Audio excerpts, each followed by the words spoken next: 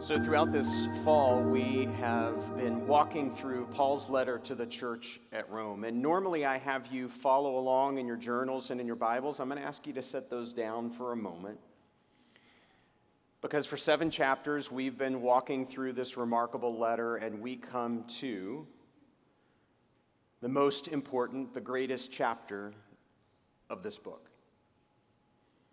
But perhaps not just the greatest chapter of this letter. This is perhaps the greatest chapter in the entire Bible. There is therefore now no condemnation for those who are in Christ Jesus. For the law of the Spirit of life has in Christ Jesus set you free from the law of sin and death.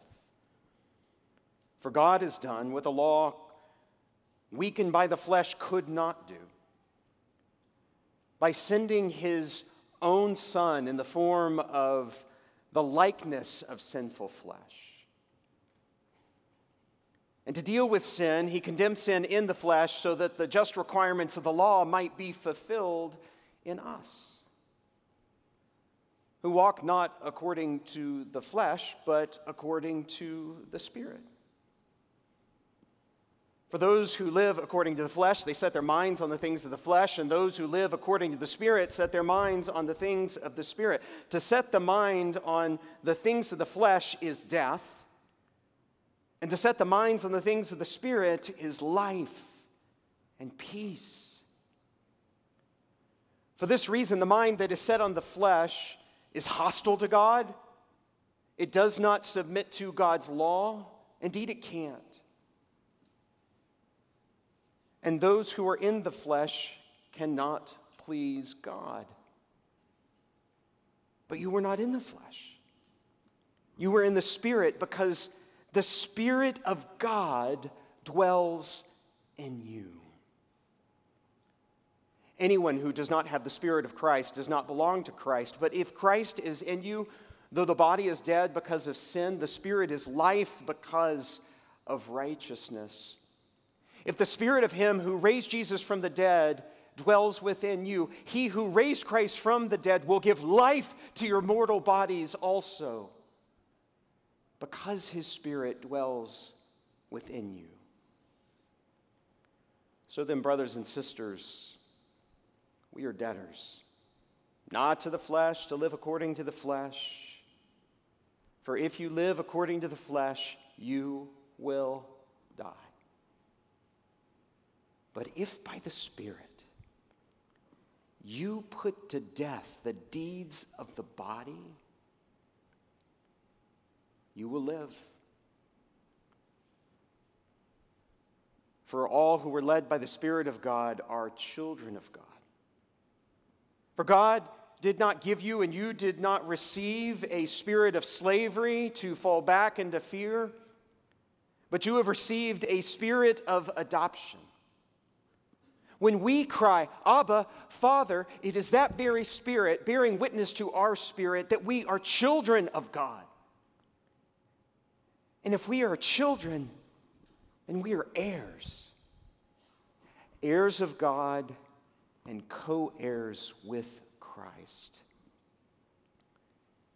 If in fact we suffer with him so that we might be glorified with him. For I consider the sufferings of the present time are not worth comparing to the glory that's about to be revealed to us. For the creation waits with eager longing for the revealing of the children of God. For the creation was subjected to futility, not out of its own will, but out of the will of the one who subjected it, in hope that it might be set free from its bondage to decay and will attain the freedom of the glory of the children of God. For we know that the whole creation has been groaning as in labor pains until now, and not only the creation, but we ourselves, who have the first fruits of the Spirit, we groan inwardly while we wait for the adoption, the redemption of our bodies. For it is in hope that we are saved. Now, hope that is seen is not hope, for who hopes for what is seen? But if we hope for what we do not see, then we will wait for it with patience. And likewise, the Spirit helps us in our weakness, for we do not know how to pray as we ought to. but that very Spirit intercedes with sighs that are too deep for words. And God, who searches the heart, knows the mind of the Spirit, for the Spirit intercedes for the saints according to the will of God. And we know that all things work together for the good, for those who love God and who are called according to his purpose. For those whom he foreknew, he also predestined to be conformed to the image of his Son, that he might be the firstborn within a large family. And those whom he called, he also justified. And those whom he justified, he also glorified. What then are we to say about these things? That if God is for us, who could be against us? He who did not withhold his own Son, will he not also with him give us everything else? Who will bring any charge against God's elect? Because it is God who justifies. Who is in a position to condemn? It was Christ who died, who was raised, who is seated at the right hand of the Father, interceding for us.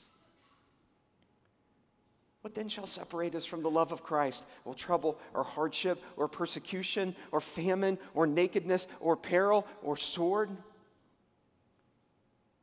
As it is written, for your sake we are being killed all day long. We are accounted as sheep to be slaughtered. No. In all these things, we are more than conquerors through him who loved us. For I am convinced that neither death nor life, angels nor rulers, nothing in the past, nothing in the present, nor anything that is to come, nor height, nor depth, nor anything else in all of creation will be able to separate us from the love of God that is in Christ Jesus our Lord. That's Romans chapter 8. And that took so much time this week, I didn't have a chance to work on a sermon.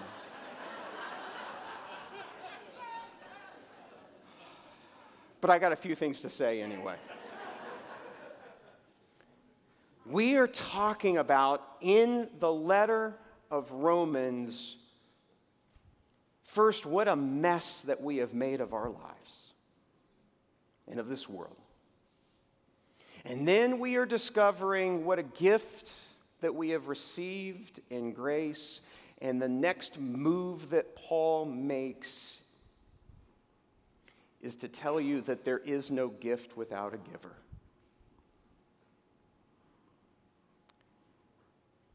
And so today, as we come into chapter 8, we start to think about God. And when you look at it and you just do like a word count. In Romans chapter 7, Paul says, law, law, law, law, law. 31 times he mentions the law. And what he is basically saying is what the law cannot do. And in essence, chapter 8, it is spirit, spirit, spirit, spirit, spirit, spirit, 19 times. So what the law can't do in you, the Spirit can do in you. And so today, let's talk for a few moments about how the Spirit of God can change you. And according to Romans chapter 8, that happens in basically 4 different ways. The first way is this, that the Spirit of God dwells in you. The way that Paul describes it is like this. But you are not in the flesh, you are in the Spirit, since the Spirit of God dwells in you. Over and over again, if Christ is in you, if the Spirit is in you, there is this process of what they refer as the indwelling of the Holy Spirit. That we don't just believe certain things about God and that's Christianity and that's what makes us a difference. What a Christian is not only what our faith and conviction is, but what that faith and conviction does. That it invites the Spirit of the living God to come and to take up residence in you and me. And that, if you think about it, if you do it, will change you. I was perfectly happy with most of my life when I was single. liked the way that I lived, liked the fact that it was my time. And then I went through the inconvenience of falling in love, getting married. The wedding was great. The honeymoon was great. And then there was this woman named Kelly that moved in with me. And that changed me. I mean, can I leave my clothes on the floor anymore now that Kelly and her spirit dwells within me? I cannot. Can I leave the dishes just in the sink because the spirit of the Kelly dwells with me? I cannot. I cannot do a variety of things. There has been no more of a behavioral transformational work in my life than the indwelling of this thing called Kelly. And in the same way, if the Spirit of the living God really does take up residence in your heart and your mind and your soul, there's no way for that to happen and for you not to be changed. For you see, in that moment, you won't set your mind on one thing, you'll set your mind on something else. You'll have your mind on the Spirit. And that leads to a whole different kind of life. Let me see if I can explain that this is for sure to happen, but it requires our participation. So there was this time when we were in California when the girls were young. We were in between dogs. We are a pet-loving family, but because we were in between dogs, we believe that it's important to have these loving furry creatures around. And so in the interim, we got a hamster by the name of Squeaky. And Squeaky was a part of our family, and our daughters loved Squeaky. And there was this particular juxtaposition, this moment in our family life, where inside the house, Squeaky had fallen into ill health. And in fact, we had a vet that lived a couple of doors down. I was feeding a hamster. Don't think about how ridiculous this is. Drops of antibiotics in order to provide health and life to this hamster. While that was going on, at the same time, we had 2 rats who had taken up residence in our garage. And because there were rats in the garage, Kelly and the girls would not go in the garage. One particular time, that vet came over to check on Squeaky after work one day, and as he was holding Squeaky, he looked at me and he said, "I believe this is where my expertise ends and your expertise begins."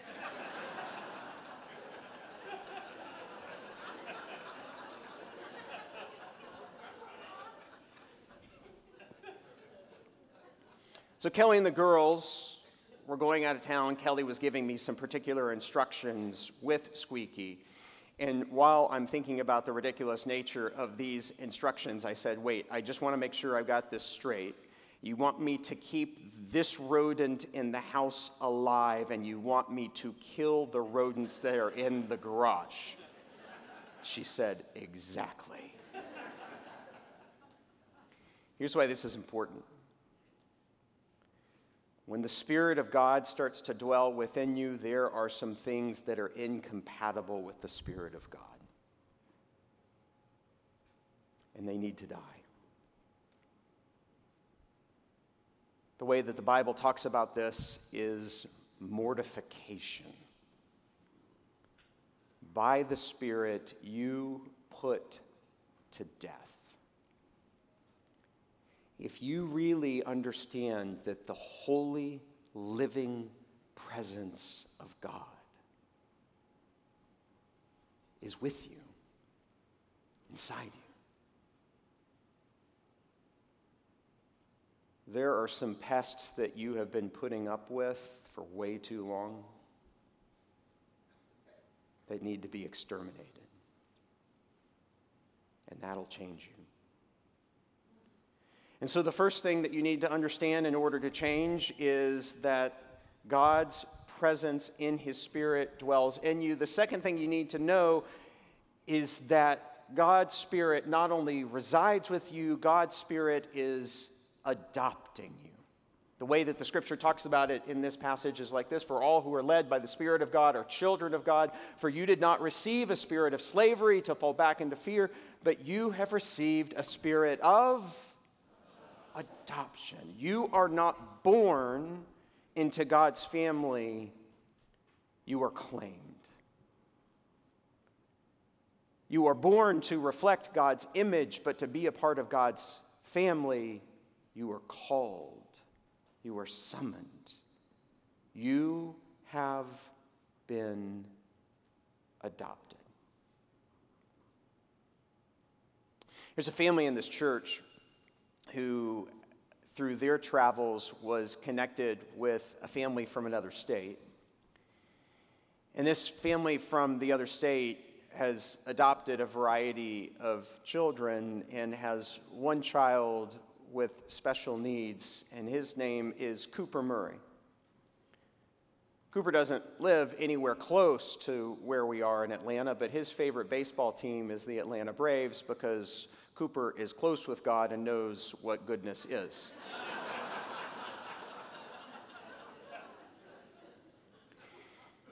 Cooper has a dream. And that dream is he wants to, because he loves baseball, to throw out the opening pitch in every one of the Major League Baseball stadiums. And so Cooper talked to this family, who talked to me, and the church got involved, and we contacted the Braves, and we said, we have a favor to ask. And the Braves said, you bet. And so last month, Cooper stood on the mound in Truist Park and threw out the opening pitch. And I got to be with Cooper and his dad the night before. And while I was talking with them, the whole point of them wanting to do this is so that to create awareness for other special needs children who are waiting to be adopted. And that's something that this family takes seriously. It wasn't that long ago that this family went from having 7 children to 11 children. You think you're tired? And the reason they went from 7 to 11 is that they were on a mission trip in Cambodia. And they met these 4 kids that were all siblings where both parents had died. And they wanted to keep all 4 of the siblings together, but they couldn't find a family that was crazy enough to adopt all 4 of them. But God moved in the heart of the Murray family. And they decided that they were going to adopt these kids. And so they hopped on a Zoom with them to share the news with them, along with the agency. So their whole family up here in the States, hopping on a Zoom to these 4 orphans in Cambodia to inform them that they were going to be adopted. And they celebrated, and they were tears of joy, and they talked about the details of the process, the timeline. But there was one of the siblings of those 4 that they could tell was a little disturbed. And so they asked, "What's wrong?" And she said, "I'm afraid you're going to change your mind."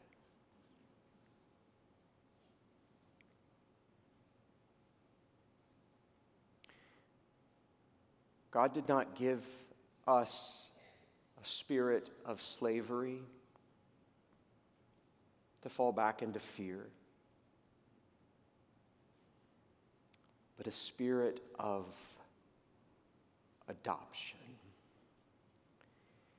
And when you realize what God has done in adopting you and me to make us his children, to make us his heirs, the Spirit of God will change you in that moment. And so the Spirit dwells within you, the Spirit adopts you, and thirdly, the Spirit, according to Romans chapter 8, the Spirit is constantly helping you. Paul talks about it like this: likewise, the Spirit helps us in our weakness.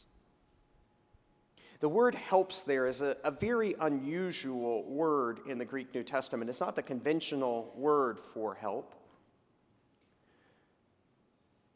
This word has only one other time that it's used in the New Testament.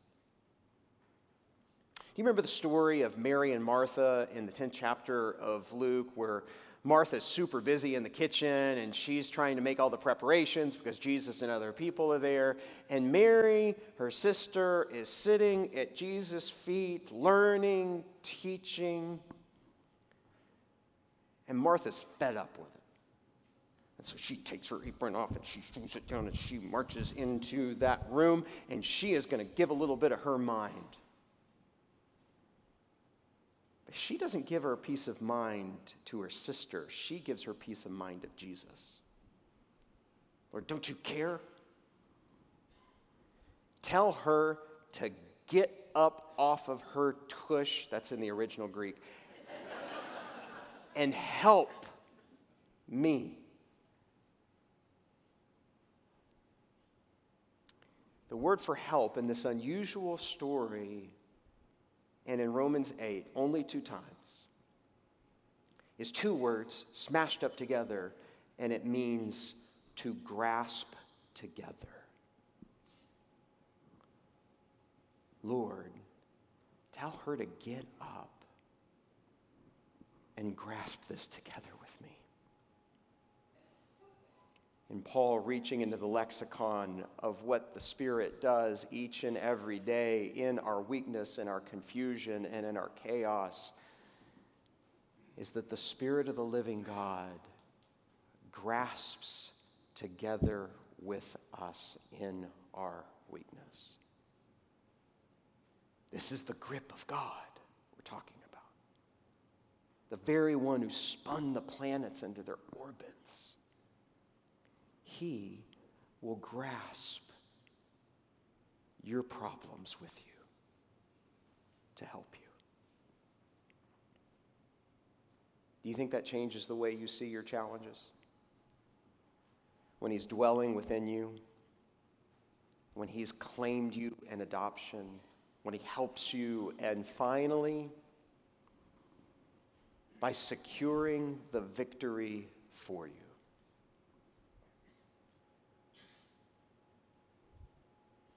Ukraine's been in the news a great deal for understandable reasons.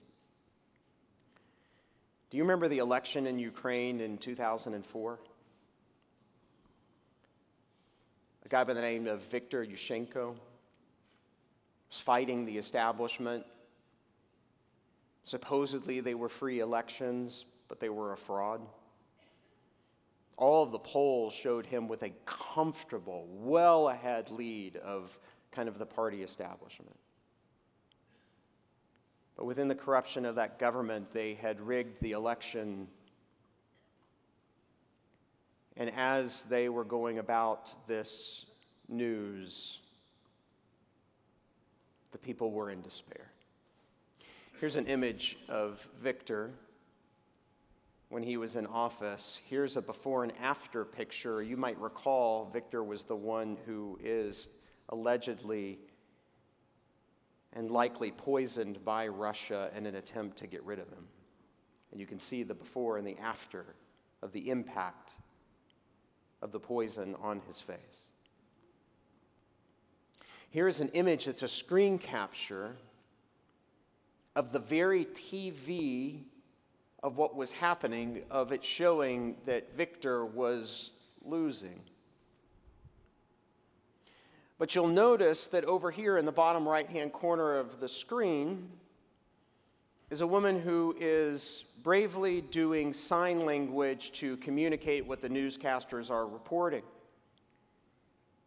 But she understands what's really going on. And so while the newscasters are saying that Victor is losing, she is at the same time saying, "Don't believe a word of this," to the deaf community. This is completely a lie. And so for the thousands of people who read sign language, You had what the big screen was saying from the government. And you had what the little screen was saying that was the truth. And the deaf community mobilized together in Ukraine to communicate with other people. They refer to this as the Orange Revolution, and before you know it, there are millions of people wearing orange marching in the streets to demand freedom of election. You and I hear news reports on our feeds, within our own minds, of all that is wrong, of how that there is no way that we will have the victory. Paul makes a list of trouble and hardship and persecution and nakedness and peril and sword. Is it violence? Is it poverty? Is it a list of whether it's social, emotional, physical, economic, psychological, all these things that could possibly go wrong? All the big screens are telling us that we are being defeated. Don't believe the lie of those big screens. The truth of the gospel is that the victory is secured, and that we are a people of patient and persistent hope, because nothing will separate us from the love of God that's in Christ Jesus our Lord, and that we are more than conquerors through him who loved us. If you know the victory is secure, that'll change you. And no matter what you hear and what you read, you will know that there is a destiny for this movement that is the gospel. And that your destiny, my destiny, and our destiny is secured in what happened when Christ Jesus was raised from the dead.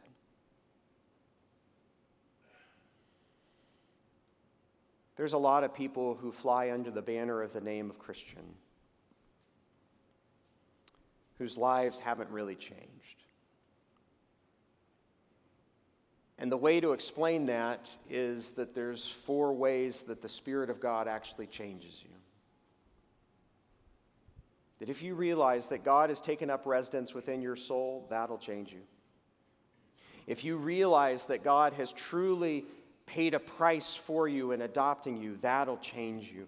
That if you realize that whatever you're grasping or struggling to hold on to, the Spirit grasps it with you. And that whatever you think in the defeat of what you hear and see, that the victory is secure, that will change you.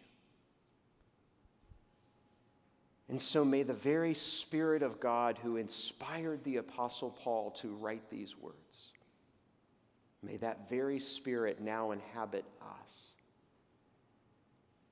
as we personally and together become a revolutionary movement of change. Let's pray. We thank you, O God, that there is indeed no condemnation for those who are in Christ Jesus. In what is perhaps the greatest chapter in the Bible, will you help us to come into contact with the scope of the Spirit and how your Spirit is alive and present and changing each and every one of us. Thank you that you have come to dwell. And that means that we have not only a whole new focus, but that we need to put to death by your Spirit the things that are incompatible with you. Lord, thank you that you'll never change your mind, that truly your love does not allow separation. Father, we're so glad that you're here to grasp together with us what seems so overwhelming. And in the face of defeat, you have secured the victory and made us more than conquerors. And so, God, be with us and change us, call us, secure us, and help us For Christ's sake we pray, and all of God's people said.